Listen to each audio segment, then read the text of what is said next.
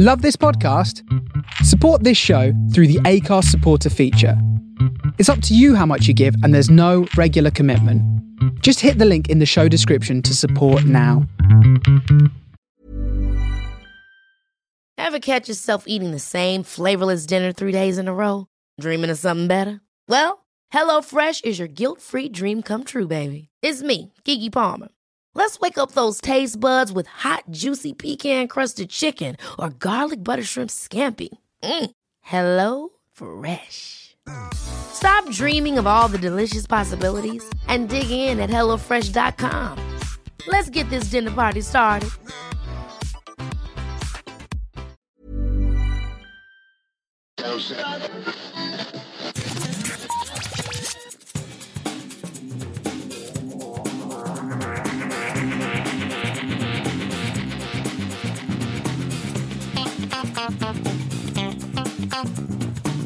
Hello and welcome to episode 87 of Geektown Radio. We have a new co-host this week, and it is our very own TV editor, Andrew. Hello, everybody. How are you doing? Doing fine, thank you, Dave. How are you? I'm very, very well, thank you. It's lovely to have you finally join us on the show. Yeah, these words actually have a voice after all. Yes, you're not just an automated bot typing into a keyboard. I've been called worse, definitely. So, what have you been doing this past week? What have you been watching? What sort of shows are your go-to shows? Oh, well, TV-wise, I've been thoroughly enjoying the new series of Red Dwarf. Yes. Obviously a classic for people of our generation. Yes. And whilst the new series maybe isn't hitting the heady heights of series 3 and 4, it hasn't been this good for a long time. No. Some lines actually making me laugh out loud, which I don't think I've had since about Gunmen of the Apocalypse. So very well done to everybody involved there. Yeah, I'm really enjoying this series. I think they're doing a stunning job with it. It has been the best in a very long time. So yeah, I'm entirely in agreement with you on that. I think it's been really good. Yeah, I think if you look carefully, I think you can see elements of the slightly lower budget, but obviously not in the writing. I think the writing is about as good as it can be for what it is. Although I do miss Holly. Yes, I do think it's a bit strange they've not decided that. Yeah, they've not brought Holly back in. Although I guess if Hattie and Norman decided they don't want to do it, I don't know. Maybe it's a budgetary thing. I don't know. Well, maybe if they couldn't get those two, they could have brought back Krieg. Well, yes, that is true.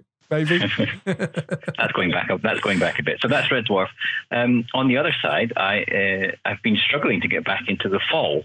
Okay, it's obviously not quite as funny as Red Dwarf, but I did the first. What are we on? This is the third series, isn't it? Third, yeah. Third. The first two were very, very good. I struggled, to be honest, with the first episode of the new one. I don't know if it's fatigue with the premise, but it didn't grab me quite so much. I can't really put my finger on it. Interesting. I kind of fell out of that show. I think I watched the whole of the first season, and I watched the first episode of the second one, and then it sort of lost me somewhere. I think everything else overtook it, and I just never quite got back to it, or I was away when it was on, or I'm not sure. But yeah, I've never quite gone back to it. I'm sort of waiting for this season to finish, and I may go and catch it up on Netflix later on. But yeah, there's too much stuff around at the moment for me to concentrate on it. Yeah, and it's nice to have some things that are a little bit more upbeat. Yeah. The Fall and The Walking Dead, and which I'm sure we'll come to in a minute, yes, are very bleak if we're very honest about it. So things like QI and Red Dwarf and Mock the Week and Have I Got News for You, welcome punctuation marks in amongst all that. Yeah, definitely. So anything else? I've been watching The Strain, which I still think is quite good. It's not a perfect show, but it's pretty enjoyable. I think that's on the third series as well now, isn't it? And yes, got one more to go. One more to go after. One more to go, yeah. When it started a couple of years ago, I thought, I'll watch this. I probably won't enjoy it because it's very similar to so many other things. But it did manage to be quite interesting, actually. Despite fairly flat characters, the storylines are relatively interesting. Yeah, it's an interesting take on the sort of zombies mixed with vampires kind of idea, I guess. That seems to be the premise for it. Well, yeah, exactly. I mean, I think in 10 years' time, we'll look back on this era as, superheroes, vampires, zombies and things, and people will be back to police shows and lawyers and whatever, you know, Ellie Law, that kind of thing. And in fact, it's starting already, isn't it? We're getting MacGyver and Dynasty coming back. So I just wonder how much mileage there is left in superheroes and zombies and ghosts and vampires and things. Yeah, I don't know. I mean, there's so much more places to put content at this point. So, you know, maybe we're going to end up with big shows for both, but with smaller audiences for each of them, possibly. True. I mean, I suppose when all ideas are exhausted, we could always have another Spider-Man origin show. Yes, because that never gets old.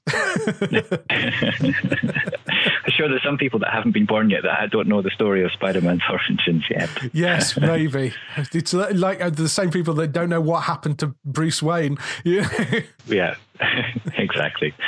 But yeah, speaking of that, that won't come up in this week's programs. But Gotham is another series which surprised me in how much I enjoyed it, given the fairly low expectations I had. Yes, I sort of felt it lost its way a little bit in the middle of the first season, but then really picked back up again. It really did, and it's almost a must-watch now. It's right up there with the likes of where 24 was about 10 years ago when I was watching that. That was must-watch live every week. Right, yeah. No, I've been really enjoying that. It's due back in, reckon, January. I think they're going to bring it. Certainly early next year it will be back. Yeah. Anything else? We have QI, don't we? We have the sad loss of Stephen Fry. Yes.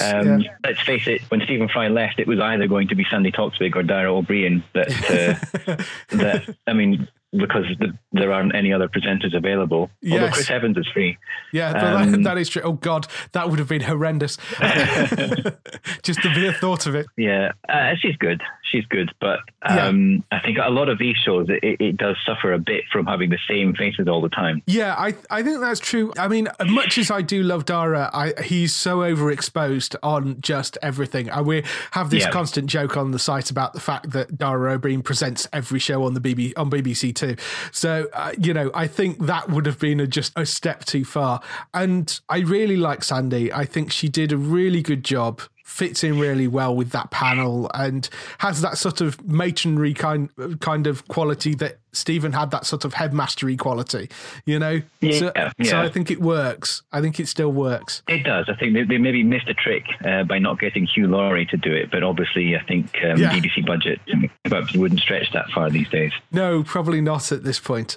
I'd love to see Hugh back on. I would like to see a show maybe when they reach a significant episode number where they put Stephen and maybe Hugh on the panel. No, that would be good. Yeah, that would be good. Just as a one-off, as a special. Or maybe it's the last one when they finally get to Zed. Yeah, that would be good. Because Hugh actually did the pilot, so, it would be... that was the only time I think he's ever been on. So it would be nice to sort of bookend it with that. That would be quite good. Absolutely. I wonder, was that before House? Yes, that was pre-House. Yeah, it was pre-House when Stephen was... he was a mate of Stephen's and they could rope him into it. So yeah. Hey, well, hopefully he still is a mate of Stephen's, but whether they can rope him in anymore is a different matter. Yes, they still are. I remember Stephen always had the story about when he was doing some work on Bones and they shoot House nearby, so he'd meet up with Hugh for coffee, and Hugh would always stay in his American accent because he found it very difficult to flip backwards and forwards, so he'd have to sit and have coffee with Hugh doing this American accent. It was like, will you stop doing that, Hugh? It's really annoying. Yes, where Stephen Fry's accent is about the least American one you could probably imagine. Yeah. But the last of the recent returns that I've been watching, I think maybe not one of the mainstream ones for our readers, but is Air Crash Investigation, also known as Mayday. Oh yes, which I think is now in its about 16th year or something like that. And it's something like that. It's been going on a very long time, and it's well made. Yeah. But it started with a dramatization of the Tenerife crash, which they've done before as a special, but obviously computer graphics are always improving, and they've completely, it's the same story, but they've completely redone the dramatization of it. Oh, interesting. It's just as horrendous as it always was, obviously, but it's a very good program. Very, very interesting. It's not one I've ever caught, but I keep on seeing it pop up on the list, and it's like on its 17th season or something now. So yeah, I think I'm probably guilty for adding it into the list. It's about as ungeeky. Well, it's geeky, I suppose, if you happen to be an aircraft engineer. But, yes. Yeah. No, if you're not, it's not necessarily up there with Supergirl and Arrow. No, very true. We have had a lot of new shows start this week, which I've managed to get through some of them. Crazy Head, which we've been pushing quite a lot on the site. It started on E4 this week, and we have an interview coming up with Susan Wokoma, who plays one of the two leads. But I really enjoyed that. It's written by the guy behind Misfits, Howard Overman. Mm-hmm. Stars Susan and who's the girl in it? Cara Threebold. Cara Threebold. And they play a couple of people who discover they can see demons. Susie's character, Raquel, has been doing this since she was about 14. Cara's character, Amy, has literally just discovered that she can see demons. And they sort of team up to go and hunt them down. That's the basic premise of it. It's described a bit as sort of Buffy-esque. I was going to say a British Supernatural. Yes, British Supernatural, British Buffy, it's kind of that element to it. Apart from when you actually watch it, although the setup is very much like that, it's very, very British in the same way that Misfits was a very British superhero show. Right. It's very much in that sort of vein. You wouldn't get some of the language past a US censor. So, it's you probably wouldn't get some of the makeup and stuff, certainly through a network TV show on the US as well. Yeah, so it would have to be on their cable stuff, wouldn't it? Yeah. But it's really funny, very entertaining. I really, really enjoyed it. So I'm looking forward to seeing how that builds and where it goes. The other show that started this week, which has a sort of Buffy-esque vibe to it, is Class. Mm-hmm. We interviewed Greg Austin a couple of weeks ago, I think it was, who plays one of the leads, Charlie, he's kind of the lead guy really out of it. Right. It's set at Coles Hill School, or which is now called Coles Hill Academy, which is a very famous part of Doctor Who history. It's where the Doctor's previous companion, played by Jenna Coleman, used to work. Mm-hmm. Basically, the premise is that all the activity, the time and space activity around the school, is causing tears in the fabric of time around there, which is allowing things to slip through. So a bit like Primeval then. Yes, in a certain that's a very good point actually. Yes, no, I hadn't made that connection, but you're quite right. Yeah, there is a certain connection to Primeval there. It's more tears in space, I guess, than tears in time. I think they're using it for. Right. The lead characters are Charlie, who is in actual fact an alien. We find out in the opening episode, and the woman who is there as the teacher, who is actually a criminal that was a terrorist on his homeworld. And as punishment for being a terrorist, she's had this thing implanted into her head, which means that she has to protect Charlie's character wherever he is. And they're in hiding on Earth. Right. So that's the sort of idea for it. But who's it marketed at now? Is it, in terms of Doctor Who spin-offs, is it more Torchwood or is it more Sarah Jane Adventures? It's very firmly in between the two. It's a slightly older audience. It's definitely an older audience than Sarah Jane. It's It's an older audience than Doctor Who, but I would say it's a younger audience than Torchwood was. So it's a higher teen, I would say. Okay. So slightly above the sort of tween level. I would say it's aimed at you sort of 15, 16-year-olds. It's that sort of, very, very BBC Three sort of audience. I would say that's who it's pitched at. Because there were some bits there was a few bits of language in it. There were some bits that were quite graphically violent in places. So it's probably not suitable for a younger audience. But generally, I mean, I think that worked really, really well. I think it's a strong cast. It's written by Patrick Ness, who's actually written every single episode of it as well. So that gives it a certain amount of continuity. Patrick Ness is an amazing author, and he's a young adult author. And it's structured really well. It's very knowing about what it is. They make jokes about the fact that, the Doctor turns up at one point and explains the fact that these creatures are turning up because of tears in time and space, and one of the characters goes, it's a bit like a hellmouth. So, you know, it knows what it is, and it's poking fun of that. It's done sort of slightly tongue-in-cheek. So I rather like that about it. It's kind of cleverly written. It's fast-paced. It's very knowing. It's something I will be watching more of, I think, definitely. I was wondering if they would have the Doctor in it earlier on. I mean, it's kind of like the notion of having Superman on Supergirl. Yeah. When you have these kind of spin-off ideas, how long is it before the main character from the main show appears to give it a boost? Yeah, I mean... and there's always a risk that would take over, isn't there? Yeah, there is. I mean, I get the feeling that the Doctor is only going to be in that very first episode. You know, he may pop up at some point down the line, but, you know, he pops up in that first episode, and, you know, I hope that's sort of it for it. And they don't kind of have him coming in every week or, you know, every couple of weeks or whatever, which I don't think will be the case. So I think that started really, really strong. I really enjoyed it. So I'm looking forward to seeing a bit more of that. Black Mirror started as well this week. Have you seen that? I didn't watch that this time. Yes, I've actually been through all 6 episodes. I really enjoyed it. I thought some episodes are stronger than others.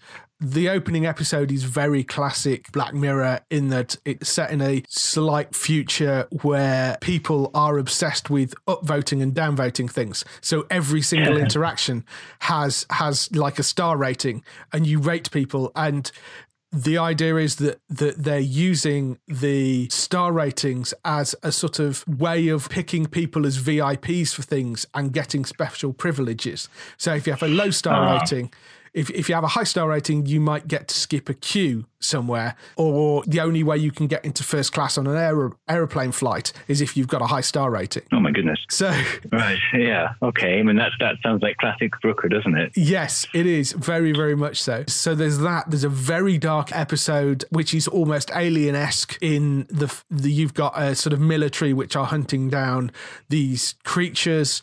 And I won't say any more than that, but that's a very dark, twisted episode. Because we don't do spoilers, do we? We don't do spoilers on the website. So. not without definitely kind of flagging them up first. So yeah, I thought it's Black Mirror, as you would expect. It's really, really good.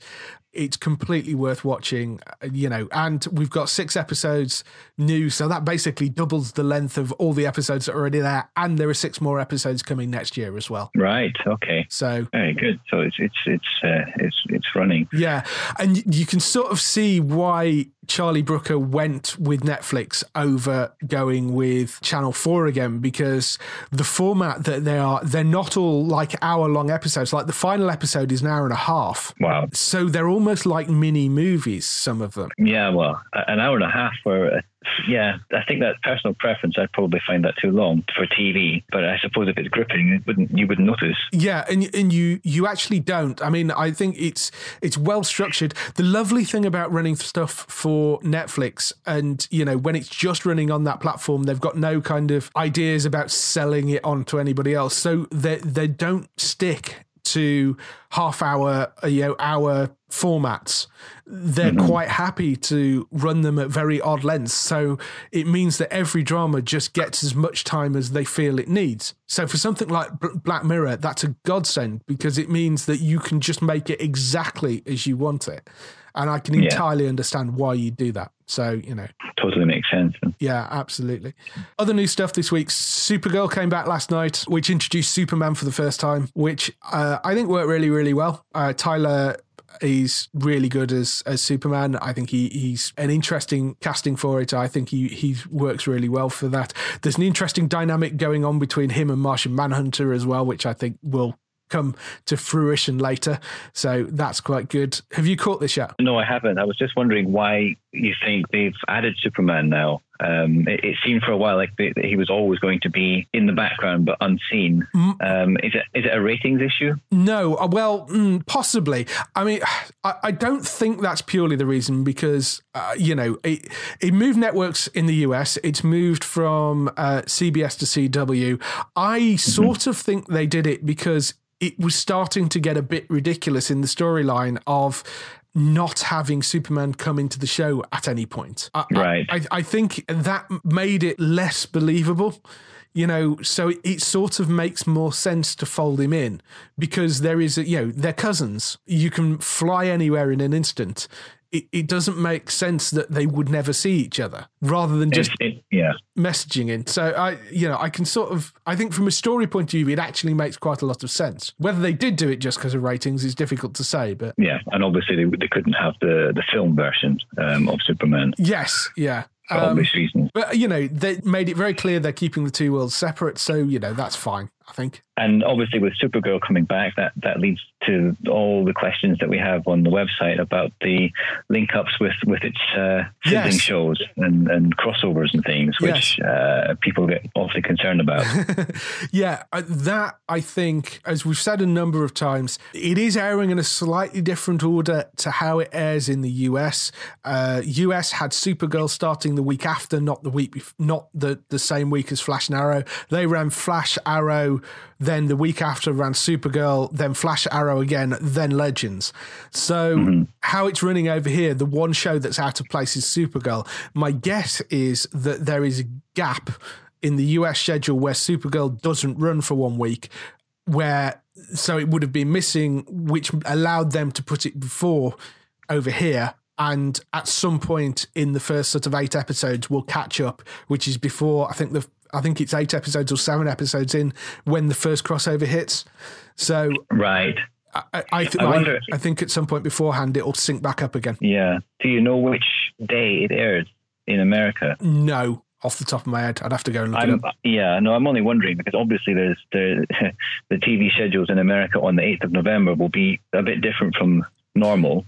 Yes, so if it happens to be a Tuesday, then that may be the reason for something not airing on that particular day. It's actually it airs on the Monday over there as well, I think. So it's not the Tuesday. It'll be this. I did wonder if maybe they've taken it off on the 7th and they're doing something election based the day before. Possibly, I don't know. It could well be. I mean, it's obviously quite it's quite a big thing. Yeah, so maybe that's a possibility. I don't know. Or the other thing is Halloween, of course, on the 31st. So it could be off air on the 31st. Maybe that's it. I don't know. Right. But it will iron out anyway. And people's concerns this side of the pond. Yes. People shouldn't be worried about it. It will sort itself out. I've spoken on numerous occasions to Sky about it, and Sky are swearing that it will all sync up properly. You won't be out of sync. It will all make sense. They're not going to mess with it and they've talked to DC about how they plan on airing it, and they're fine with it. So it seems okay. Although it seems out of order at the moment, it won't be story-wise. It will be fine. So don't worry. Yeah, well, that's all we need to know. Yeah. And the last show that returned in fairly spectacular style this week is The Walking Dead. Oh, what's that? That sounds interesting. I haven't heard of that. That's not been mentioned at all this week. No. I think safe to say that dominated television discussions this week. Yeah. By quite a large margin. Yeah, just crazy. And obviously it's very difficult to talk about without spoilerizing it. But obviously in the lead up to it, there's been series and YouTube videos and scientific analysis of footsteps and handshakes and shadows and all sorts of things. Yeah. Pretty much reaching every possible conclusion, which is extremely unhelpful. Yeah. No. All very interesting stuff, but obviously it was going to be up to the writers to decide, regardless of what people put on YouTube videos. And it is as bleak as the show is, really. I mean, it lives up to the standards that it's set all along. Yes. Colin Render, who I think it was Colin anyway, tweeted at the Twitter feed, "Have you seen it yet?" And I sent back, "Yes, I have. I think I need a hug." Yeah, exactly. It was, just brutal. I had to be up at 8 o'clock on Monday morning. So I went downstairs and didn't look at any social media or anything and watched it first thing. Just very, very bleak. I think I imagine anybody that is going to watch it has probably seen it already. So we won't mention names, but there were 2 people that died in the episode, and the first one you knew was coming because that's we knew that was going to happen. The second one I think was the biggest shock for a lot of people. That was just crazy. Albeit in this show, shocks are perhaps not so shocking anymore because, as you said, it really is very bleak. And, I'm beginning to think that it's not going to have a happy ending. Yeah, I mean, you do wonder or an ending at all. Yeah, you do wonder where they're going to go with it. And it's interesting because some fans have gone, that's it, I'm not watching this show anymore. I mean, I'm sure they will, but, I can't take this anymore. The Twitterverse went absolutely crazy yesterday about it. Just insane. People kind of crying. There's amazing videos of just people just utterly distraught, and reaction videos are just insane. It was shocking. It's been the highest rated show on Fox it got 1.43 million tuning in on Fox across the simulcast on the Monday night, the 9 p.m. and the 11:20 p.m. showing as well. So it was the highest rated show on pay TV. It outpaced Channel 5 and all the other free-to-air channels. So, well, I mean, that speaks volumes. That speaks volumes. And obviously just before it was aired, you highlighted the fact that it had been renewed, unsurprisingly. Yes. But that brings it to 8, which I've always said, for me anyway, is pretty much a magic number for American shows anyway. 8 seasons is enough, I think, to tell a story, whereas this one probably will continue on beyond that as long as it's still making money. And you wonder where else it can go. Well, I mean, the interesting thing with this is, of course, it does have a source material to work from. Which is still going, isn't it? Which is still going. So, there is a lot of story left to tell. What's interesting is how Robert Kirkman, who is the comic book writer, is also involved in the show, and he is altering some of the storylines in the show from what he did in the comics. There has been characters killed off. There has been new characters introduced that aren't in the comics. Like Daryl, for example, is a character that isn't in the comics. So, there are differences between the two. The parallels there with Game of Thrones, obviously, with the source material and the TV being produced at roughly the same pace, or one overtaking the other. TV now overtaking, yeah. So. Yeah. Equally as bleak. Yes, yeah. Well, that's interesting because we actually have 2 interviews coming up this week. One of them, like I say, is with Susie Wokoma from Crazy Head. The other one is with Jamie East, who, of course, a lot of people will know as the guy that is on Thronecast and does all the technical stuff on Thronecast, who is a huge Walking Dead fan as well. So I do actually talk a bit to Jamie about that. So that's coming up in a bit. Just moving on from Walking Dead, I should mention Humans starts the end of the week. It starts back on Sunday night. I interviewed Emily Berrington, who plays Niska, and Will Tudor, who plays Odie.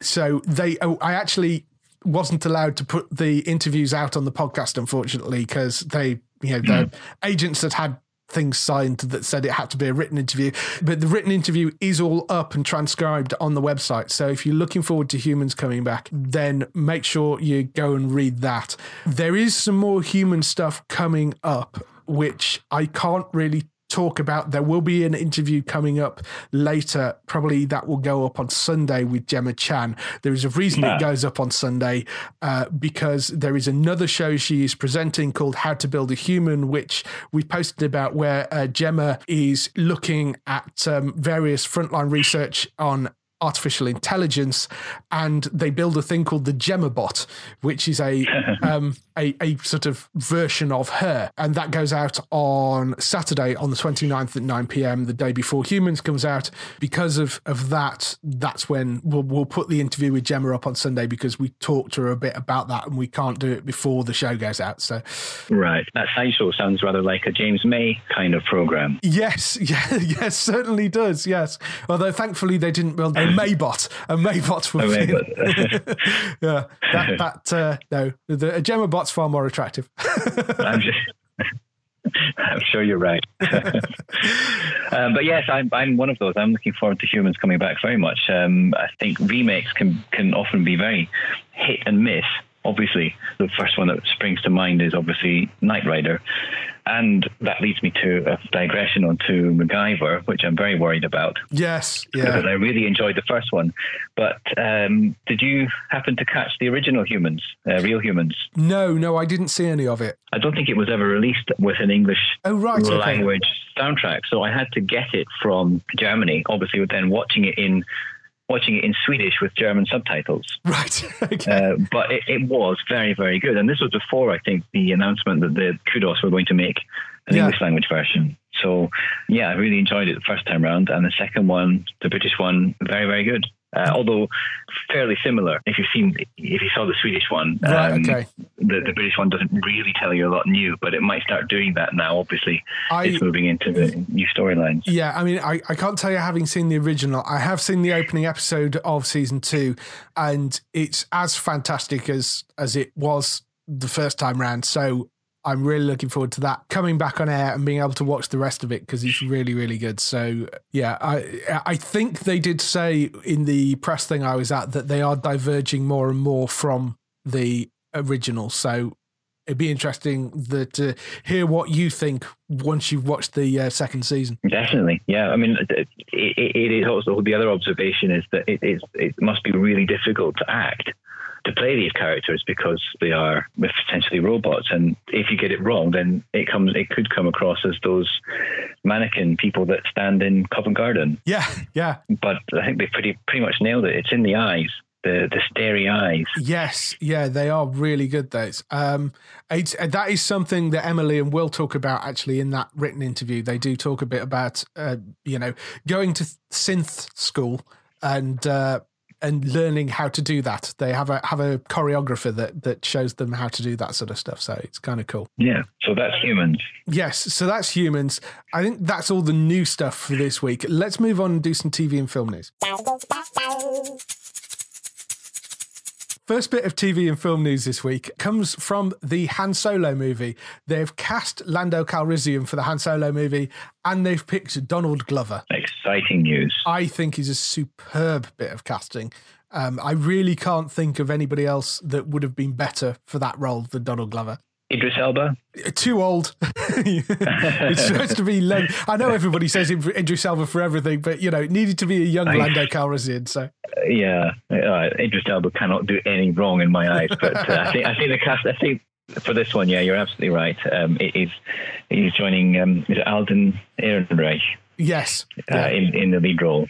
Yeah. So Alden Ehrenreich is playing Han Solo. And the idea is that it's going to be set in a time of their lives which has previously been unexplored. It's Lando in his formative years as a scoundrel on the rise in the galaxy's underworld, and Han is the smuggler we all know and love. There are rumours that this will involve the Millennium Falcon in some way, whether it's Han losing it or getting it back. I don't know. I'm not sure which way round it's going to be.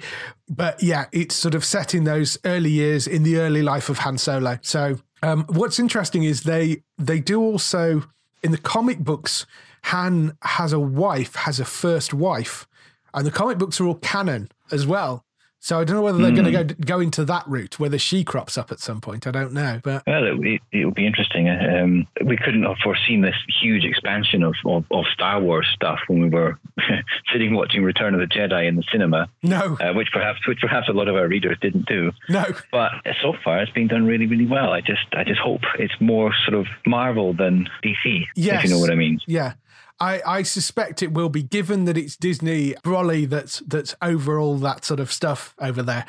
I suspect that it will be brilliant. I mean, the directors behind it are Phil Lord and Christopher Miller, who are the guys behind the Lego Movie, Cloudy with a Chance of Meatballs, 21 Jump Street. I love those guys because their work, particularly stuff like Cloudy with a Chance of Meatballs and the Lego Movie, was so good. Mm-hmm. So they're going to be the directors behind it. The script is being written by the main Star Wars guy, Lawrence Kasdan, who wrote The Force Awakens and Empire Strikes Back and Return of the Jedi. And his son, he's also writing it with him, John Kasdan, who's been brought up with this stuff. He's also written for Dawson's Creek and wrote a movie called The First Time as well. So, they're both heavily involved with all this sort of thing. I think with those people behind it, that's going to be fantastic. Yeah, I think a lot of people will recognize and know Donald Glover from Community. So that's the young lad from there, and he's absolutely nailed the Lando role. I think that's inspired casting. Yeah, he's also got a new show coming up on Fox again, actually, called Atlanta, which is entirely his own thing. He created it. That's about two young cousins who are working to lift themselves and their families out of poverty, but it's a sort of comedy drama. That starts on the 5th of November at 10 p.m. on Fox. So, and that's been getting rave reviews in the US, so definitely want to watch out for that. Other things, American Crime Story has been renewed for a third season before the second season has even come out. Yeah, not to be confused with the other similar sounding name. Yes, American Crime, which is the American Crime Story is the one that followed O.J. Simpson and has Ryan Murphy behind it, rather than American Crime, which is that other show, which I think it might be on Netflix. Maybe it's on Netflix over here. I'm not sure. But so American Crime Story, which was the huge, Emmy-winning show. They've renewed it for a third season, which is apparently going to be set around the Gianni Versace murder, which I kind of vaguely knew this story, but not particularly well. Apparently he was murdered in his Miami mansion in 1997, but it was by a serial killer, which I didn't realize. Yeah, it was. Well, I mean, it was 20 years ago. It doesn't seem that long ago. No. But yeah. That was a big thing at the time, obviously. Yeah. So it's an interesting one to pick because they did the O.J. Simpson trial, which is obviously massive. They're doing Katrina for the second one, which will be a very different type of show. And now they're doing this, which is a murder trial again. I guess, or it's more a detective thing, I suppose, because it sounds like they're doing, rather than doing the actual trial itself, it sounds like they're doing kind of catching him. So, right. It seems to be the way that they're actually going. So they've picked kind of three very different sort of things to work on. Yeah, and this one I think is perhaps a little bit less known. I mean, obviously at the time it was very big news, but it's not necessarily in the public consciousness anymore. No. So it will be a new story for a lot of people. Yeah, which I think is kind of an interesting move. American Crime Story has been a huge hit for its US network. Season 1 picked up 10 Emmys, including Outstanding Writing, Outstanding Lead Actor, and Outstanding Limited Series. So, which is not a bad awards haul for one season, really. No, I think you get the idea that it's pretty good if it has that kind of haul. Yeah, I mean, really, really good. So, looking forward to seeing that, and I'm looking forward to seeing the second season of that. Over in the UK, I know the BBC ran the first season of that. They're not running the following seasons because all the international rights around the world, outside the US pretty much, have gone to Netflix. So it will be appearing weekly on Netflix. I suspect they're going to run it weekly like they do with various other shows. So it will be on there for when it comes back. I think it's early next year that arrives. I think, I don't know, it may just be me, but perhaps other people have the same kind of questions regarding Netflix programs appearing on DVD. Yes. Am I right in saying that generally the ones that they buy that are broadcast on American channels first tend to be available on DVD eventually, whereas the Netflix originals probably in most cases aren't? Little bit of a mix of both, actually. Daredevil season 1 has had a DVD Blu-ray release, I believe. It just tends to take a bit longer for those to come out, and I guess it will depend on the sort of deal, because although it's a Netflix original show, obviously it's Marvel, so I guess it will depend if Netflix is operating as the primary studio for it, or whether they're buying it in and acting as a network. Yeah, if that makes exactly. sense. It does. And probably the same with Amazon things. So, for example, yes, it is. Perhaps don't expect to see the Grand Tour on DVD very soon. I expect you will see Grand Tour DVDs, but probably not the whole series. I wouldn't have thought. Maybe specials. Yeah, you'll get specials, I suspect, because they'd be silly not to, and I suspect the guys will want to put in some way they're going to end up putting Clarkson, Ham and May merchandise out. So, Yeah, exactly. And what will Christmas be without a Top Gear of some sort of DVD? I imagine they're going to carry on doing that sort of stuff. So, well, I wonder if we'll have our Top Gear Christmas Day special this year. Either in name or in people, as in a Grand Tour Christmas Day special. I don't know. That's an interesting one. They've not said anything, and I imagine we would have heard something by now if they were, so I suspect not. No, it'd be a shame. Matt LeBlanc leading it up, of course, if and when they return to the studio. Yes. Thankfully they finally got that sorted out. I think they've got a solid 3 people leading that team now. So I think that'll be good. That's right. I think the first lineup was just too many people. And Chris Evans is frankly a bit irritating and didn't work. So. Not for that. I mean, you can't knock the guy's enthusiasm for cars, but his personality works better on the kind of things that he's been doing, like his radio show and the TGI Fridays and things. TGI Fridays. My goodness, it's one of these days, isn't it? That's a restaurant chain. Yes. TFI Friday. Yeah. No, I completely agree. Final news story we've got this week. Alex Kurtzman has a new show coming to CBS in the US called Salvation. The reason that I wanted to highlight this is because Alex Kurtzman, if you don't know the name, he's an alumnus of J.J. Abrams' school. He's responsible for script writing for things like Alias, Fringe, Sleepy Hollow. He did Limitless was one of his. Hawaii Five-0 was one of his. Works with Robert Orci, I think it is. Orci. Yes, Robert Orci as well. They worked as a duo quite a lot, but they've started doing things separately more recently. He's also involved in the development of Star Trek Discovery as well. So he's got this new show, which is coming to CBS as one of their summer shows. Now, their summer shows are things like Brain Dead and American Gothic and Zoo. That ridiculous show, Zoo, about the animals that cause earthquakes and sloths that cause earthquakes and that sort of stuff. What did you think of that? As we've discussed many times before, I find it quite enjoyable, but it is utterly ludicrous. You just kind of have to switch your brain off and go with it. To sort of find the enjoyment in it. It's very, very silly. They keep on renewing it. It's got a huge audience, it's huge for a summer CBS show audience. Emily, yeah. So they keep on bringing it back. But I think given the success of Zoo, it's only a matter of time before Manimal is brought back in a remake form of others. Oh, please perhaps they'll use a few more animals next time round. Yeah, Manimal, then Automan. That's what we want. Yes, definitely. So, you heard it here first, folks. So, they've picked up Salvation, which is described as a 13-episode event series. It focuses on an MIT graduate and a tech genius who stumble across the fact that an asteroid is only 6 months away from colliding with the Earth. So with it being an event series, if it gets cancelled after one season, you could argue that it was only designed to ever be one season. Whether that is the case or whether they will keep it around for multiple seasons, I don't know. Alex Kurtzman's producing. It will depend on the numbers, I suppose. Yes, very much so.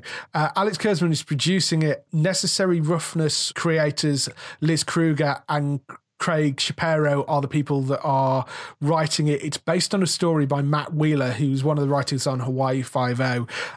They actually, I think, tried developing this last season and it kind of stalled. So this is the sort of picked up version, and it's got new people behind it and that sort of thing. So yeah, but it won't have Bruce Willis in it. It's not, or Morgan Freeman. It's not Deep Impact, and it's not Armageddon. No, you can't. That's it. You've got an asteroid heading towards Earth. You can't send a bunch of people to go and mine the asteroid to stick it off course and that sort of stuff. So I don't know what it's going to do. There's no casting or anything like that. at the moment. But yeah, it's kind of interesting. And we also don't know where it'll end up as well. The interesting thing about the summer shows is CBS has a deal with Amazon, which is a 3-year deal which guarantees that Amazon will get one of the summer shows.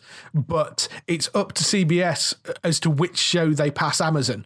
So, right. And I guess because of the people behind Salvation, they've decided that this isn't going to be the Amazon show. So it's possible that, like Zoo did, it will end up on Sky One. Zoo ended up on Netflix, actually, in the US as a sort of second run thing. So, you know, either of those seem quite possible, but we'll see. We'll see where it goes. That's it for the news this week. Next up, we have the interviews. The first of this week's 2 interviews is with Susan Wokoma, who is one of the 2 leads of the E4 horror comedy Crazy Head. It's from the Misfits writer Howard Overman.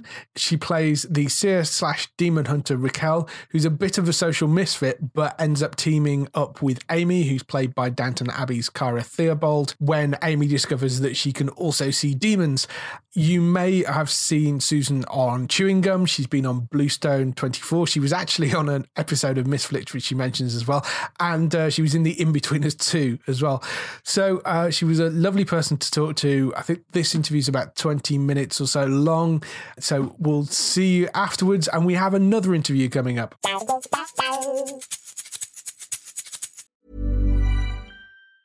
Ever catch yourself eating the same flavorless dinner 3 days in a row? Dreaming of something better? Well, HelloFresh is your guilt-free dream come true, baby. It's me, Keke Palmer. Let's wake up those taste buds with hot, juicy pecan-crusted chicken or garlic butter shrimp scampi. Hello Fresh. Stop dreaming of all the delicious possibilities and dig in at HelloFresh.com. Let's get this dinner party started.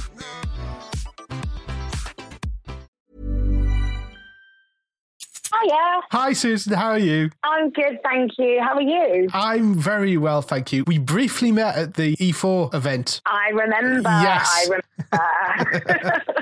Because I literally just run from filming Chewing Gum. So I was just sweaty and like a mess. And I'm listening to you and a couple of other people. It's been a bit of a blur. Had a couple of cocktails. I was like, okay, I need to go.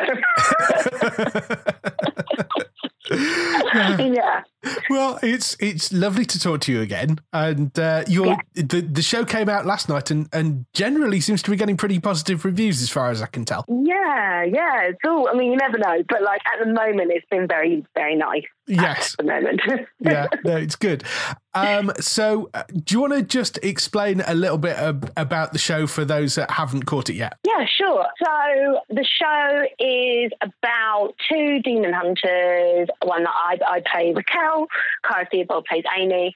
And, well, we're not quite demon hunters just yet. We're just 2 ladies who just happen to be able to see when people are possessed by demons. And we decide... eventually, we get on board eventually to rid the world of demons because they are bad news.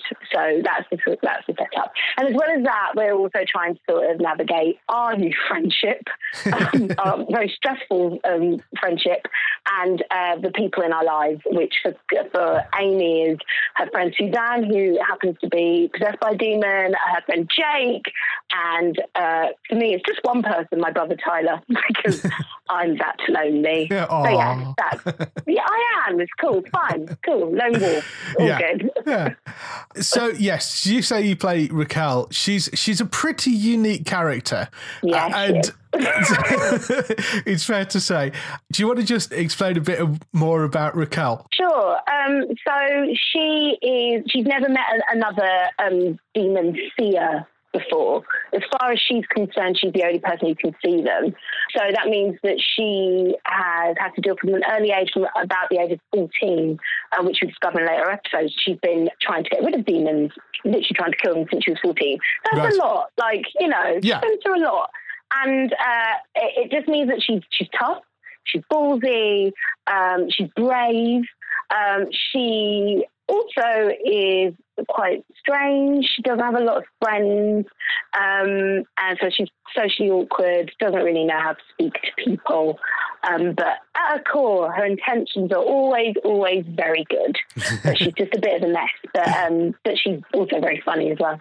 I love her. Yeah, she is. She's very cool. I watched the first episode last night, really enjoyed it. I thought it's good. I'm really looking forward to where it's going as well.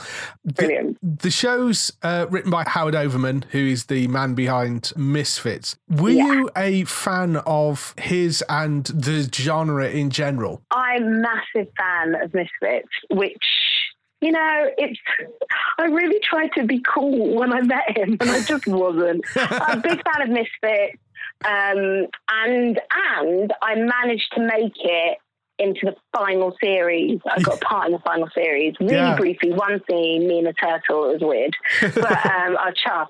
And it was me, Lewis, Reese, who plays Jake, and Ryan Steele plays Dan. We've all been in Misfits. Howard didn't have a clue. He was like, "What? You've all been in?" We're like, "Yeah, dude, yeah. Come on, man." I am a genuine fan. In terms of the genre, I just love. I'm not that clued up in terms of demons. I'm a big action fan. I'm well into the 1,000,012 Marvel comic, DC comic adaptations that we've got going on. I'm well into that. I do like being scared. I have paid to be scared. I went on a zombie. Oh God, why am I saying this? I said to myself, I've said it now. I paid to go on one of those really cool, geeky zombie apocalypse experience things. So I put my money where my mouth is. I'm not just making this. That's pre all this stuff. I know it's zombies, demons are different, but yeah, no, I'm big, well into this. So I really wanted this job. I'm glad I got it. Yeah. How did you get involved with it in the first place? Really boring, normal way, which is the agent calls you, and they say we've got a lovely little meeting. I'm like, we call it meetings now. We don't call it auditions. Because we just make meetings sound like you've got some power. Yeah. So we've got a nice little meeting, and my agents are wicked, but they do call it meetings. And then so I got the script. I got sent first 3 episodes, I think, or first 2 episodes. So more than one. Sometimes you just get given the scenes that you're going to go in for, but I got given a couple of episodes, and I loved it. I was doing a play at the time, and I got home quite late, and I didn't have enough. I always like to read as much as I can before I go into an audition, just because so you understand the world, you can sort of get not just your character, but like how other people relate to your character and stuff. And I blitzed it. It was really late at night and I should have been in bed, but I read all of it and was like, I get this weird, I call it the heartbreak feeling, like when you read something and you're like, oh my gosh, I really want it. Because you're just setting yourself up to get your heart broken because you may not get it. So I had my initial audition with Al, our first block director, so he directed the first 3 episodes, and our casting director, which went really well. But it's hard to strike that balance between the comedy and the much more serious bits. Yeah. And the peril. It's kind of hard to do that when you're just sort of sat in your chair. Oh, demon. So I sort of left it going, I think I did an all right job, but you never know. Yeah. And then my second audition was, I was in there for like an hour with Al again and Rosalie, our casting director. And then Cara came in for about 45 minutes when we did scenes together. And she walked in and she was like, hang on a minute. I want to do an accent. Hang on a minute. Did you got me, it was you. My flat that I live in, you were the one that got me my flat. It was you. I was like, what? Turns out, about a year and a half ago, I had a friend who was looking for a flatmate. So I asked a friend of a friend. That friend of a friend was Cara, and she moved into this flat.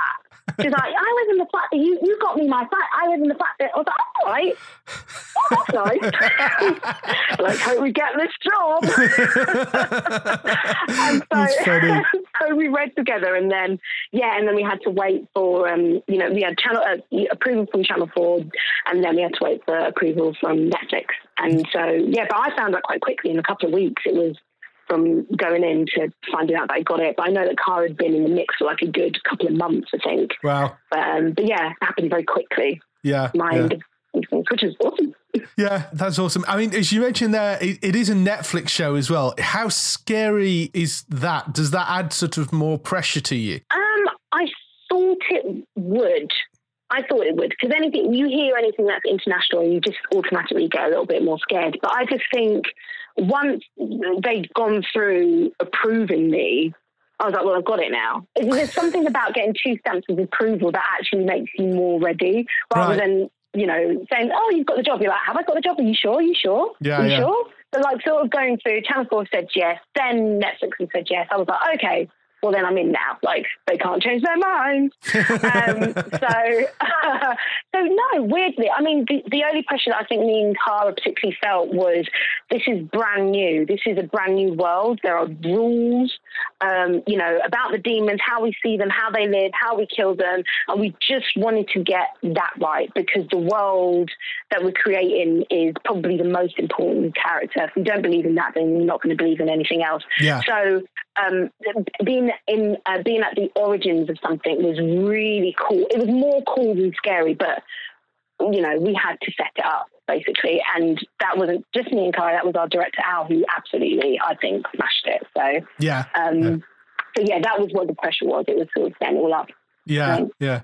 I mean, the other thing is a lot of the reviews and coverage has touted you as being the British Buffy. Just talking about pressure, Yeah, got it.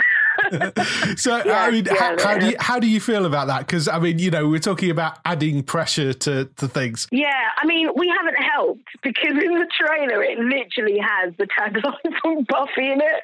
But like that, I can be like, oh, rattle the cage, but that is something that our lot has definitely done on purpose. But do you know what? But it was done in a way, in the trailer, it was done in a way that was meant to be tongue-in-cheek, one born every generation. And then the next little, clip that we see, it says, or two. And then I pop along, hello, Raquel's here. Because it's tongue-in-cheek. It is tongue-in-cheek. The tongue is firmly lodged in the cheek. And you know what? I'm very passionate about certain shows. There are some shows that I'm like, how dare you try and even emulate? But, I couldn't tell you a truly original idea. I think that demons are not exclusive to one show. I think you can have absolutely. more than one. It's okay. It's all right. Yeah. Doesn't mean that we're trying to do anything to Buffy. We're just saying, here's another show about fighting, and she's a vampire slayer. This is demons, different, man. But, absolutely. But no, but I do get it. People are very, very invested. It was brilliant. Yeah. It's seminal. And I get it, and we did ask for the comparison, but it is. But then you watch it and you go, oh, it isn't similar. It isn't the same thing. It's completely British, and there's a lot more humour, and it's a lot filthier. So yes, yeah. You would never have got that past American census. No. And so I think, that people want to look, they want to look at something, they want to look at the poster, they want to look at the trailer, they want to immediately understand sort of what it is. You've got 2 women starring in this show, supernatural show, people automatically think Buffy, and that's fine. People want to get what that is, but I think that once you watch it, you realise that it isn't the same thing, and that it's all right. And that Buffy's still alive and well. Yes. Just mentioning the demons there, how is that done? Is that all through CGI, or are they using physical makeup as well? Well, no, it was all CGI. So what happened was we'd have, for instance, our very first demon in the first episode, played by Sean, who's brilliant. So he did everything. He did all the running, chasing, all the fights, blah, blah, blah, blah. So what we'd have to do with every actually played demon that you do see all the way through was just them.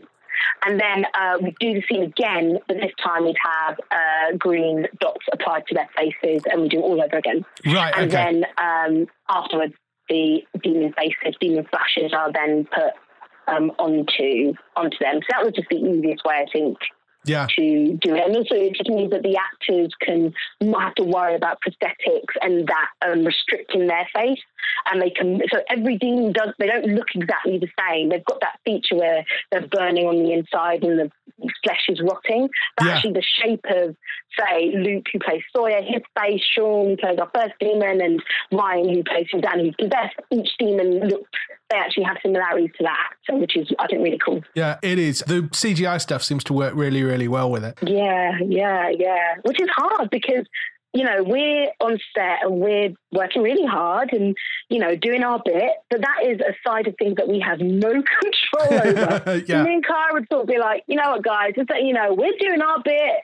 We're, you know, making it work over here. So good luck, studio. We're counting on you. Yeah. Because if you think about it, if the demons look rubbish, then it doesn't matter what we're doing. No one's going to buy it. But of course, it's not going to be rubbish because Julian and Johnny are execs and Howard are exec are going to get the best people on board, which is exactly what they've done. So I'm really happy with how they look. Yeah, it turned out really, really well. You mentioned Sawyer there as well, who's kind of a mysterious character at the moment, because in the opening episode, you don't know anything about him other than he's a demon and he seems to be killing other demons or attacking other demons. I know, right? Which is an interesting thing. Little like Angel, but, you know, from Buffy. A little like, but not. But not, yeah. No. So you've also got Tony Curran on there as well, who's amazing in everything. Yeah. Who's clearly more than just your psychiatrist or just her Cara's psychiatrist, Amy's psychiatrist. Yeah. I mean, we do find out quite... we find out what his intentions are. But that is the slow reveal of the series, and it's really, really, really fun. And he is incredibly fun, and I'm a big fan of his. Yeah, he'll love that I said that, but it's true. And he was just so playful because, you know, like, we're all the sort of young guns, and you've got him with all his wealth of experience and playing a long list of complete psychopaths, and to have him on set then being the loveliest man, so playful, so fun. I had like a full day of filming with just me and him. And I won't reveal what that's about, but it was just a day of back-to-back me and Tony. It was the most fun that I had on set because he's such a laugh. But yeah, more is revealed about his intentions and how he fits in with me. Actually, in episode 2, it's revealed how he's linked to me, and then the world gets bigger and better. Yeah. Okay. Yeah. I love Tony. He's an amazing actor. So I'm very happy to see more of him in that. Yeah. With regards to the filming, what was the toughest thing you had to do during the shoot, do you think? Oh, I would say, do you know what? Very, very personal to me. When I saw you at that E4 shindig, so I was filming Chewing Gum at the same time as doing Crazy Head. That hands down was the most difficult. I was absolutely knackered, absolutely knackered, because both parts require completely different things. But the one thing that they have in common is loads of energy. And that was required for both of them. So for me, it was just about managing, that month particularly was just about managing my energy, my focus. Yeah. In a way. Just simple things like that. But in terms of the show, specifically Crazy Head, I think the thing that I found the most... What did I find... See, this is the thing. When you're doing a job that you really, really enjoy, the things that are difficult are actually a complete joy. For instance, like a lot of the stunts that we had to do in a lot of the fights, they were enjoyable, but they weren't easy. Like, you know, coming on set and doing one scene and going, all right, here's your baton, these are the moves, beat up that poor stunt man, off you go. You know, you're like, what? What's the move again? What's the second move again? What? And my lines, and acting. Okay. All right, okay. There's one big sequence in the second episode where it was exactly that. I literally went from one really, really complex scene and did the baton. I was like, okay, and go. You have another human being that you have to beat up. And I was like, what? But stressful, difficult, but complete fun. Because it's just, and when do you get to do that? I've not had to, beat up people before. It's very fun. No. Action shows. Yeah, that's what you want. Yeah. So a couple of little last questions that we always ask people on interviews. Firstly, because we cover a lot of TV shows on the site, one of the things we always ask is what TV shows are you watching at the moment? Oh, okay. So I'm doing Luke Cage at the moment. Is what I've started on episode 2. I am loving it. What a soundtrack as well. Yeah, I know, it's amazing. Scene. I'm like, what's that song? So big into that. And I just before that, I finished Jessica Jones, which I rationed. I didn't do the big binge. Yeah. I rationed it over quite a few months because I was enjoying it and I wanted to take my time with it.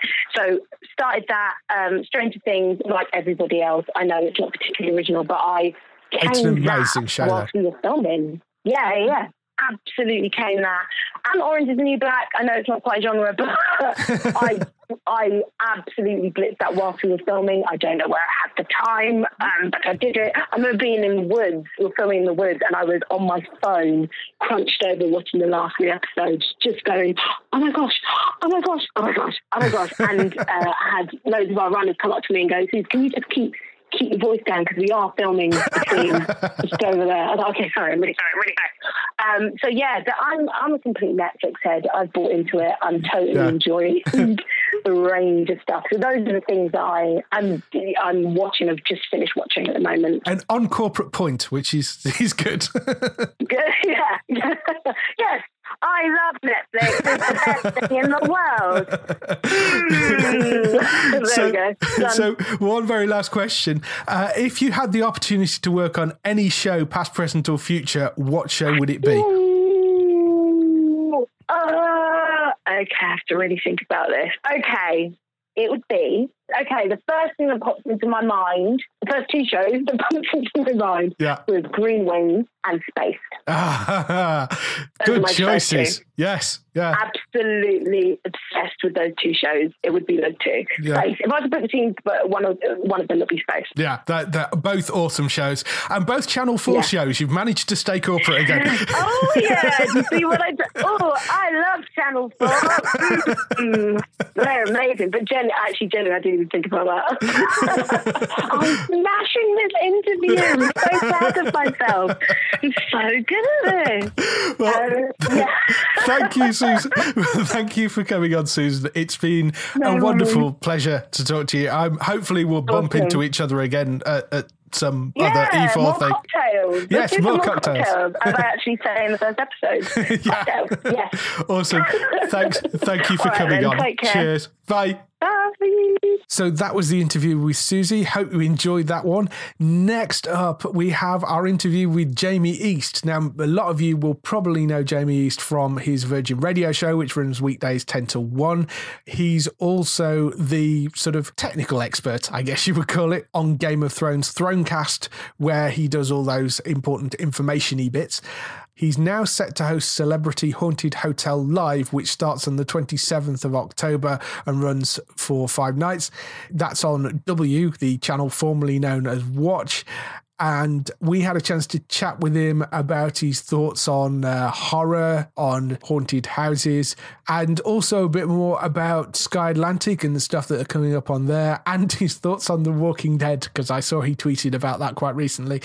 So here's the interview with Jamie. It's about 15-20 minutes long. We'll see you afterwards with some air dates.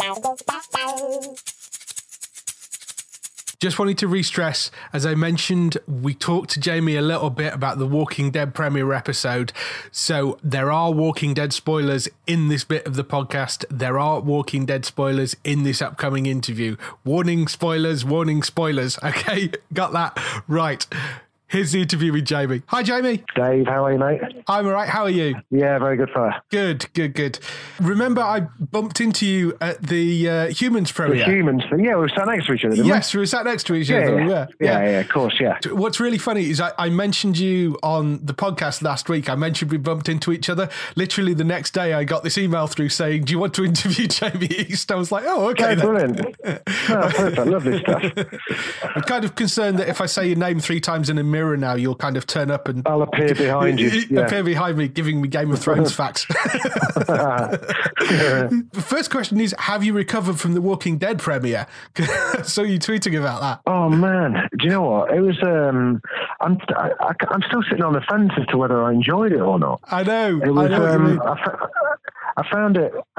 I mean, being a Game of Thrones fan and into all your kind of serious dramas and stuff like that, you become kind of.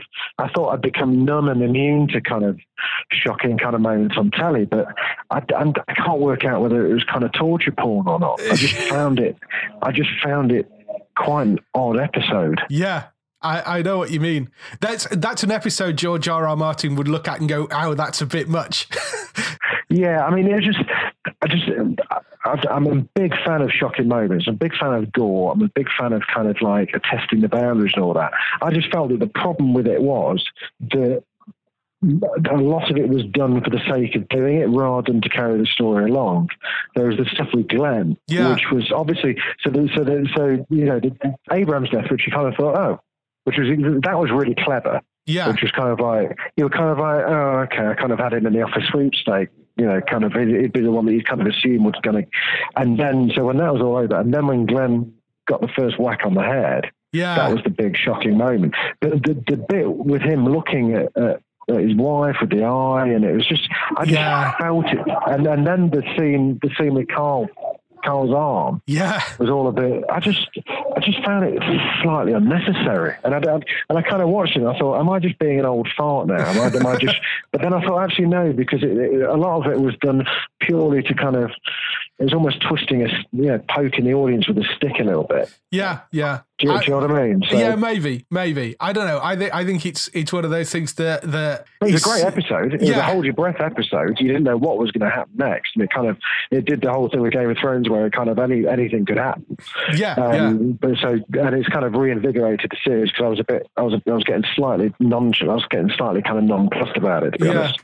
I think maybe that's the point. Is it's a way of refocusing the show and pushing it in a different direction, maybe. But yeah, it's going to be interesting for that. Anyway, we should probably go on topic because you're really on to talk about Celebrity Haunted Hotel Live, which you're presented on W. You're presenting with Christine Lampard and Matt Richardson. Yeah. Yes. So now I know you're a bit of a skeptic. So what possessed you to want to spend the weekend in the most haunted hotel in Britain? Well, I did something for UK TV last year along a similar line, and for me it's a bit more of a continuation of that. I'm not just a little skeptic. I'm a massive skeptic. Yeah. I'm a firm believer in science and progress, as Chris Martin once sang so delicately. I kind of it's just there's no proof. I'm borderline obsessed with people's fear of the unknown. Yeah. Because there's no point in being afraid of the unknown because it's unknown. Yes. And the analogy that I use is when you're in a car and you're at a junction. And like a winding country road, and you're looking left and you're looking right, and you don't know when to pull out. Do you know what I mean? Yeah. To turn. Now, if you cannot see a car the second you get there, on either side, you may as well just pull out straight away. It's no difference pulling out then as there is in 5 minutes' time. Yeah. So because what you're doing is you've got a fear of the unknown, and all you're doing is dithering. And it's the same, I think, with kind of, we could get into a whole existential question about religion and the afterlife and all that, which is probably not for this conversation. Yes. But if it's unknown, don't worry about it. Yeah. Unless someone goes, oh, by the way, we've now proved the existence of poltergeist and there's one right behind you, then I'm going to go, you know what? There probably isn't. I'll sleep okay tonight. Yeah. Actually, I'm more scared of people than I am of poltergeists. Yes, yeah, absolutely. Have you been up to the hotel yet? No, I haven't. I'm heading up there in the morning actually for rehearsals. But I think they deliberately kept me, Christine, and Matt away from it, just so we get a fresh pair of eyes. I think because it will be a spooky place. I'm not denying that it's not going to be spooky or eerie or uncomfortable or slightly kind of adrenaline-inducing kind of atmosphere. That's all fine. That's your mind working. So I think they're deliberately keeping us away from it so that it's fresh. So when we start on Thursday. Yeah, yeah.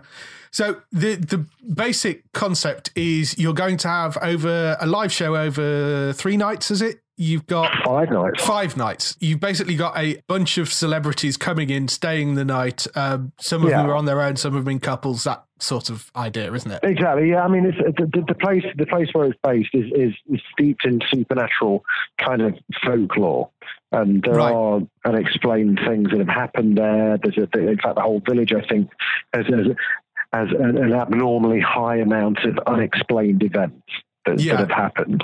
So we're going to capitalize on that, and the people that we're sending in are going to get involved in certain tasks that can either be voted for by the public or voted for by the producers. Right. That are going to try and explore some of those different kind of areas and some of those unexplained kind of phenomena. So, and you know, it's going to be a very entertaining show. Yeah, yeah.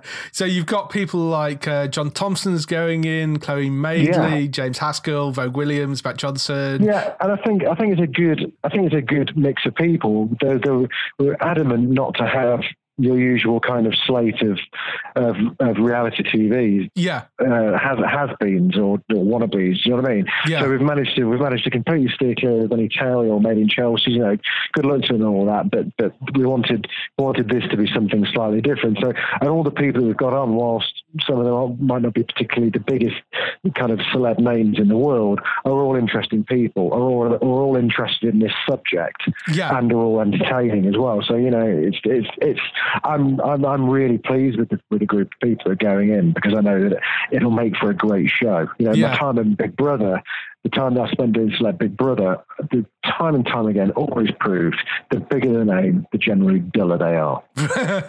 Yes, good point. Is there anybody out of the celebrities you're expecting you'll get a particularly good reaction out of? I'm particularly looking forward to seeing Richard Arnold get stuck in there. Right. I think I'm very much looking forward to seeing him. I think Chloe Madeley will be quite feisty.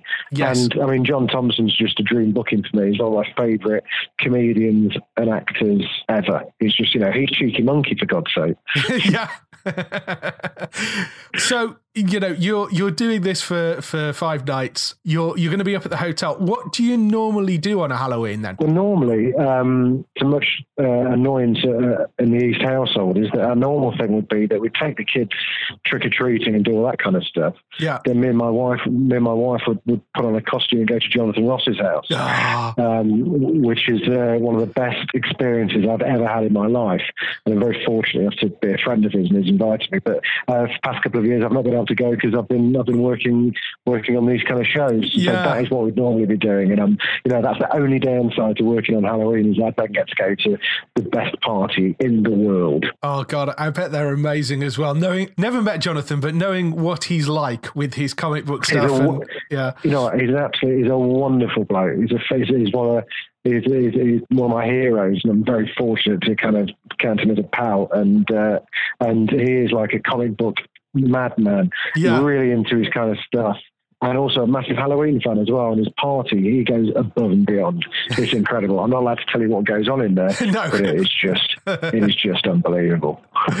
Awesome. Yes, that is a shame. You're going to miss that.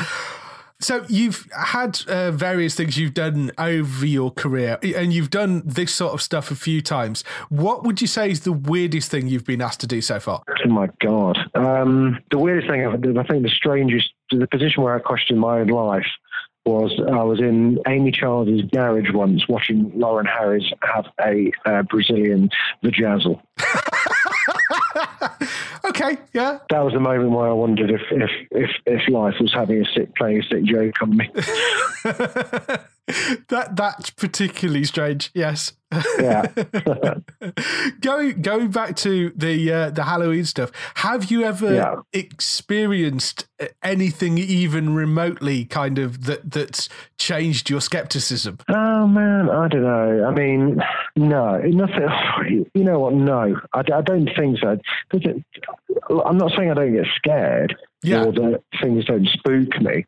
It's just that I know that it's just my mind scaring me, rather than, you know, everyone's nan has a tale about a chair that moved in the corner of the room, or, you know, or some twin getting chills when the twin had a car accident, all these kind of things. Yeah. But that kind of, you know, I just think they're whole. And then but they still chill you. You know, there's still like spooky photographs, or, you know, the figure in, you know, the photograph of the house, and then you look back at it and there's a figure in the bedroom window and all that kind of stuff. It's terrifying stuff. Don't get me wrong. But there's been nothing that I've seen or experienced that has made me think, actually, wow. There's a lot of unexplained stuff, but it's just unexplained, you know. It's usually scientific. It's usually quite straightforward. It's like when you're watching a magician. You watch David Copperfield do this most incredible magic trick. And the golden rule is, if you want to work out how a magic trick is done, you just look at it and go, what is the most obvious way that magic trick could have been done? And it will always be that. Yeah. No, it's the same kind of thing. There's all, you know, as much as you can convince yourself that it was a poltergeist, or that it was your dead grandmother talking to you, you could easily convince yourself that actually you're just a bit tired and misheard something, or, you know, it was the boiler. You know, it's that kind of thing. So I'm a healthy skeptic, but I'm happy to go along. I enjoy the pantomime of being scared. Yeah. So, given you enjoy that sort of thing, what's your favourite horror movie? Oh, goodness. I think it's a weird one. I can remember being really scared by Poltergeist 2 when I was a kid. Yeah. Well, there was the guy in Poltergeist 2, I can't remember the actor's name. It's quite a famous actor, I think, but he played this kind of weird mid-southern kind of demon wearing a black hat and like a priest outfit that kind of followed Carol Ann around. Right. I can remember being really, really spooked by that. But then I played it to my kids, and they were just like, what the hell is this crap? You know, I think the different, you know, horror has moved on so jaded. So much. Yeah, but they've got, you know, they've got Fright Night at Thorpe Park, and they've got Paranormal Activity actually spooking out quite a lot. I thought it was a great film. The first Paranormal Activity was a game changer as much as the first Blair Witch was. Yeah. You know, it was that, it's just little, it's not necessarily whole films that spook me. There's little bits out of lots of different films, like in Paranormal Activity. There's the guy watching the video from the night before and seeing that he'd spent kind of like 7 hours standing over his girlfriend. Yes, yeah. You know, things like that were like, oh, that's weird. That's really sinister. And like Blair Witch, you know, the first Blair Witch was kind of a bit naff all the way through, and then the end of it, it's just that little glimpse of that guy stood with his stood facing the wall in the corner. Yeah. Really, for no reason, because it just wasn't that scary. But it's just the chilling things because it was very human. Yeah. Do you know what I mean? Totally. It's that kind of thing. Yeah, absolutely. So, a couple of last questions. Because we run a TV website, there's two things we always ask people. First one is, what TV are you watching at the moment? Obviously, we know The Walking Dead, but other shows. What else are you watching? What else am I watching at the moment? I've got a stack of stuff, as ever. I always have far too much kind of lined up that I need to watch compared to what I've actually got watched. And I've done a night of, obviously balls deep into Westworld at the moment. Yes. I'm waiting for the final bunch to be delivered to me, so I can. It's one of the beauties of working for Sky Atlantic is that they very kindly send you a bunch of stuff. Oh, nice. So I've got a lot of Westworld to catch up on. I'm very much looking forward to The Young Pope. Yes. There's stuff. I didn't watch National Treasure, so I've got all that backed up, and I'm hoping in downtime this week that I'm going to be able to watch the rest of that. I've got Black Mirror to watch again. It's just like a long list of things that I haven't watched, which I think was the last thing that I really kind of got stuck into. The Night Of was brilliant. Brilliant, yes. That's kind of it. I mean, aside from that, I kind of like stuff like Chef's Table I'm addicted to on Netflix. Right. I thought Preacher was amazing on Amazon. I really enjoyed Preacher. Yeah. I thought it was like, it reminded me of the first season of True Blood. Before True Blood went really stupid. It's kind of just reminded me of that. I thought it was really good, and Dominic Cooper was just absolutely excellent in it. Yeah. I think we've got the Irish fella coming on the show, I think, in a couple of weeks' time, so that'd be good. Oh, brilliant. Yeah. So, you know, I think TV is so wonderful now, is that you can just flit around, and there's no peer pressure on TV anymore. Because there's so much good stuff around that another man's meat is another man's poison, and no one is judgy about TV anymore. Yeah, yeah. Do you know what I mean? There's, I think, Lost was the last kind of divisive kind of program I remember where people were actually angry if you enjoyed Lost. Yeah. Whereas nowadays everyone's a lot more forgiving because everyone has their own little kinks, their own little quirks that they enjoy watching. So there's no one's judgy at all. It's really, really good, really healthy. And all it means is that there's so much more great TV being made. I love TV. Yeah, I mean, there's some fantastic stuff. HBO obviously do an incredible job and have done for years. Sky Atlantic, their own shows are this recent batch that they've announced are phenomenal. We've got Fortitude Series 2 coming back. I think is that in February sometime. I think. Yes, it's certainly early in the new year. I don't know whether they've set the exact date for it yet. So I'm looking forward to that. And what else? What else are they up to? The Sky Atlantic. So the Young Popes. Yeah, Young Pope. You've got coming. You've got Tin Star coming. The Tim Roth one, which looks really good. I hung out with Zai from Sky Atlantic the other day. He's the controller of Sky Atlantic, and he's just like a cat that got the cream. Must be just the best job in the world. Yeah, no, there's some amazing stuff coming on that channel. They seem to have really kicked things up a notch over there. It's like they looked at the stuff they were getting from HBO and going, I'm sure we could do this. Yeah, no, exactly. So, and if you're willing to spend the money and you're willing to hire the talent, then it can only pay off in the end. Yeah. Cream always rises to the top, Exactly. And my last question would be, if you had the opportunity to be involved with any show other than the ones you're working on at the moment, obviously, which show would it be? Oh man, that is a really tough one. I think it would have to be. I'm going to reserve judgment until the end of the series. If Westworld is looking like the long game that I think it's going to be, then we've got to have an Eastworld spin-off, haven't we? Yeah, that would be awesome. Yeah, yeah. You could have your own little post-show thing. That would be brilliant. Yeah. I would very much like to be involved in that. Yes, yeah, and you definitely could get top billing on that one as well. I think that's well worth it. Exactly. It's my birthright. Awesome. Thanks for coming on, Jamie. It's been fantastic to talk to you again. All right. No worries, mate. Have a great day. Lovely. Cheers. Take care, mate. Bye-bye. Bye. So that was the interview with Jamie East. You can catch him next on Celebrity Haunted Hotel Live, which starts on the 27th of October on W at 9 p.m. Here are some air date updates. Air date information this week.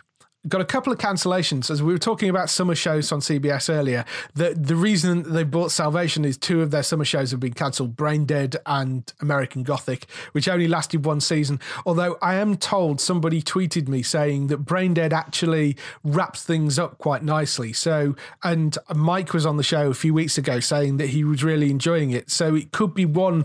If it does wrap things up okay, that actually could be one to go and seek out. It's on Amazon over here.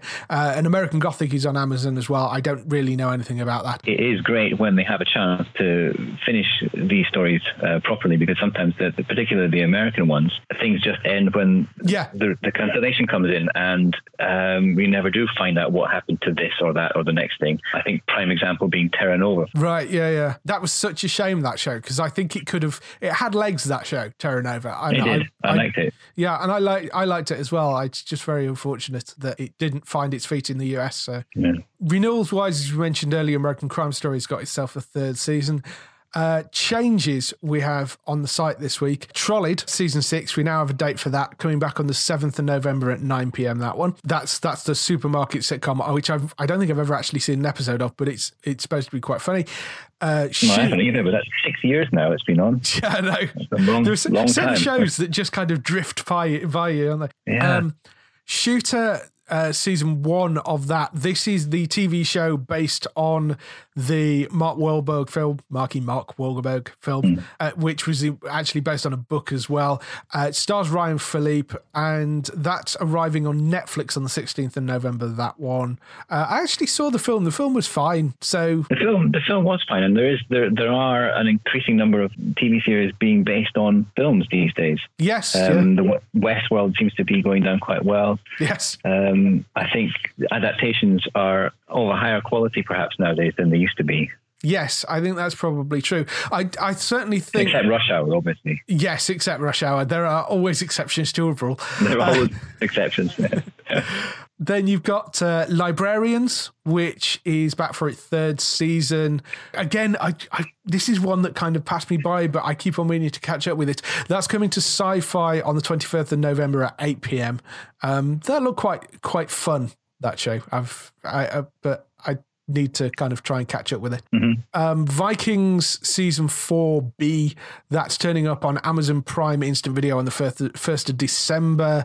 I saw about half the first season of that, and then it sort of slipped away, and I will go back and watch through it because I seem to remember it was quite good. Yeah, I think I was there as well, about halfway through the first season, and then it just got snowed under with too many other things to watch. Yeah.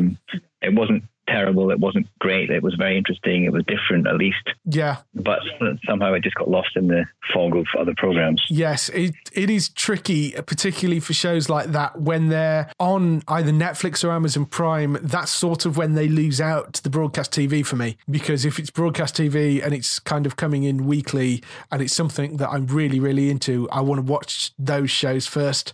And then it's like with Once Upon a Time, I'm kind of going back to kind of catch up on the episodes that I missed when I've got time and there's nothing else on that I want to watch, and Vikings is a bit like one of those shows, and I just keep on forgetting to go back to it. Vikings and Black Sails is the other one. Yes, yeah, I get again halfway through the first season and kind of dropped out of it, Mm-hmm. But now it's got a definitive end point. I might go back to Black Sails. Elementary season 5, they announced yesterday that will return to Sky Living on the 13th of December. Had thought that might get held over until next year because they're trying to take the mid-season break out, because it's got quite a big mid-season break, that.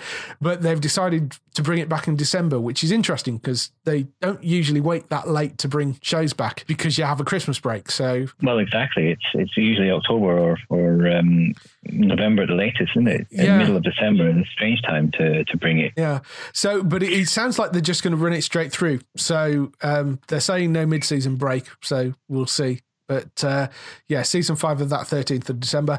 And also there were some ads they're now running for Lucky Man as coming soon, which is the James Nesbitt show about the guy that kind of gets the lucky bracelet. It's based on a Stan Lee idea.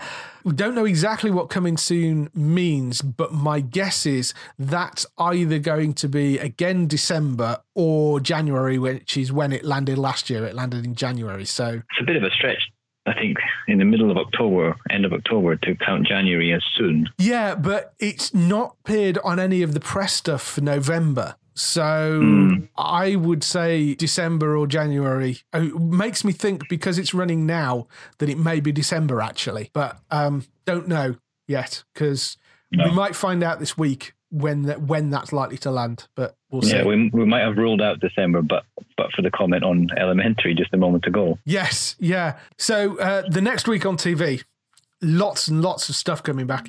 Flash obviously returns tonight, 25th of October at 8 p.m. So that's back. I'm really, really looking forward to that because I loved the first couple of seasons of that show. Is that your favourite of the 4 then? Yes, I think Flash is by far my favourite. I really like Flash. I'm quite partial to Legends, actually. I quite like Legends. Yeah, me too. Then probably Supergirl, then Arrow. I think out of the group. I'm waiting for Arrow to turn things around a bit this season. We'll see how it goes. I got a bit sick of the whole Elicity shipping stuff. So Flashback, yes, tonight. The Middle returns for its 8th season on the 25th of October at 8 p.m. Again, another one that I haven't seen, even though it's been on for 8 seasons. No. Then we've got Undateable, season 3 of that, also coming at 8:30 on Comedy Central. That's the third and final season of Undateable, that is. Arrow returns on 26th, so that's going to be its regular Wednesday night slot, and that's at 8 p.m. I'm really hoping that picks up this season. Then on Thursday, it's the start of Celebrity Haunted Hotel Live, as we were talking about with Jamie earlier. So that's got a bunch of celebrities that are going into this haunted hotel for 5 nights, or I think they're going in for a night and then they're putting different celebrities in each episode. So if you're into those sort of things, those live spooky kind of things, then that could be quite funny to watch. Those things, I was wondering wondering what kind of category or label you might be able to come up with for that. those supernatural live reality shows. I think as far as supernatural live reality shows go, that one's probably one of the best supernatural live reality shows there is. I guess. Also, you've got The Young Pope, which also starts on the 27th of October at 9 p.m, which is Jude Law playing the Pope, which is not a sentence I ever thought I'd say. So, plays the first American Pope in history. That looks really good, though. It's one of this new set of Sky Atlantic shows. As we were talking about with Jamie as well, about those, that's one that I'm definitely looking forward to. He's not going to be able to watch that live, though, because he's in the Haunted Hotel. So, Rocky Horror Picture Show as well. That's coming on the 28th of October to Sky Cinema. If you've got the cinema package, that's the only way you can watch it. This is Fox's new version of the Rocky Horror Show, starring Laverne Cox. So I'm really interested to see this, because I was such a huge fan of the original Rocky Horror movie. So I really want to see how they've done it and whether it works. Well, yeah. We were just speaking about remakes being largely of good quality these days, so hopefully this is another one. Yes, I hope so. I mean, the only thing is, I suspect it's had its edges taken off a little bit, but the songs are there. It's always good fun, so we'll see. Yeah. Life in Pieces, season 2 of that will land on the 28th of October on Amazon Prime. I love this show. It's hilarious. If you've not caught it yet and you've got an Amazon Prime account, go and watch it. I binged watched my way through the entire first series. It's just brilliant. It stars a whole bunch of people, Colin Hanks being one of them, as 3 generations of one family, and they're split into little kind of 10-15 minute segments of little stories off each of them, and then they kind of cross over with each other. But it's wonderfully funny. It's brilliantly written. I can't recommend this highly enough. It's absolutely superb. Oh, that's sold it for me. I haven't seen it, but that sounds fantastic. It's very much in the same vein of things like Modern Family and that sort of stuff. It's a really, really smartly written comedy, and the entire first season is now up on Amazon Prime. If you like those sort of comedies, just go and watch it, because it's just hilarious. How to Build a Human, which is a one-off show, as we mentioned, which has Gemma Chan at the frontiers of artificial research, looking at various how to build kind of humans and synths, and how close we are to synths. If you're a fan of humans and you're a fan of Geektown, I urge you to watch it. You might see somebody you recognise other than Gemma. I don't know yet. Well, there you go. but possibly. So yes, that's coming up on the 29th of October at 9 p.m. Then Humans starts on the 30th of October, which we've talked about already. That starts at 9 p.m. On the 30th. That's on Channel 4. I absolutely love Humans and the fantastic first episode. So that's well worth looking forward to. Channel Zero, which is a horror anthology series, which I was completely unaware of. It's apparently on Sci-Fi, but that's popped up on the 31st of October at 10 p.m. It's airing on 5-star over here, although it is actually a Sci-Fi show, because Sci-Fi seems to make more money selling their shows to other people. So... Well, seems fair. Yeah, seems fair. So that's coming to 5-star on the 31st of October at 10 p.m. And then Dark Angel, season 1 of that. It's a mini-series coming to ITV on the 30th of October at 9 p.m. Stars Joanne Froggatt from Downton Abbey as Mary Ann Cotton, a real-life Victorian poisoner, and it's a 2-part costume drama. Not to be confused with Dark Angel, the Jessica Alba series from a few years ago. Yes, very true. Bit different. So, yes, bit different, but I'm sure equally worth watching. So that's everything for this week. I should also say it's MCN Comic Con in London from Friday this week. I will be down there. I will be wandering around. I may be wearing a Geektown t-shirt, so say hello. I may also be wearing a Red Hood costume, so it's slightly more difficult to recognise me in that, but other than that, I have a Red Hood. So yes, I will be wandering about. You will see me down there. You'll also see Bex Trista down there. If you go to the Metal Made Flesh stand, she's, I think, working the Metal Made Flesh stand, which is one of the independent comic books, really really, really good independent comic book. And they also do Zombie Bears over there as well, which is a great comic book. So you'll find Bex over there, me wandering around when I'm not doing interviews and stuff, and I will be there all weekend from sort of halfway through Friday right up until Sunday.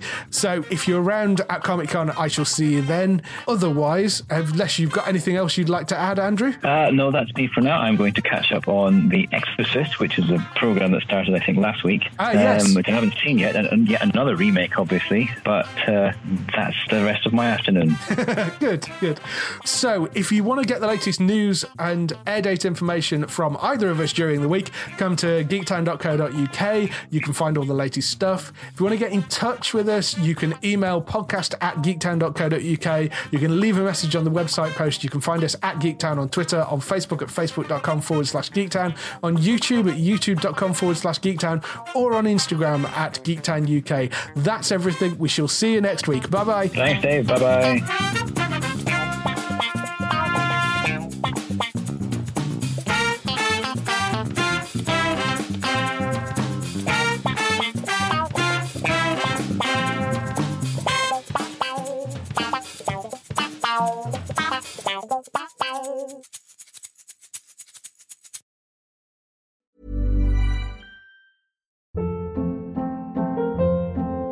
Hold up. What was that? Boring. No flavor. That was as bad as those leftovers you ate all week. Keke Palmer here, and it's time to say hello to something fresh and guilt-free. Hello Fresh. Jazz up dinner with pecan-crusted chicken or garlic butter shrimp scampi. Now that's music to my mouth. Hello Fresh. Let's get this dinner party started. Discover all the delicious possibilities at HelloFresh.com.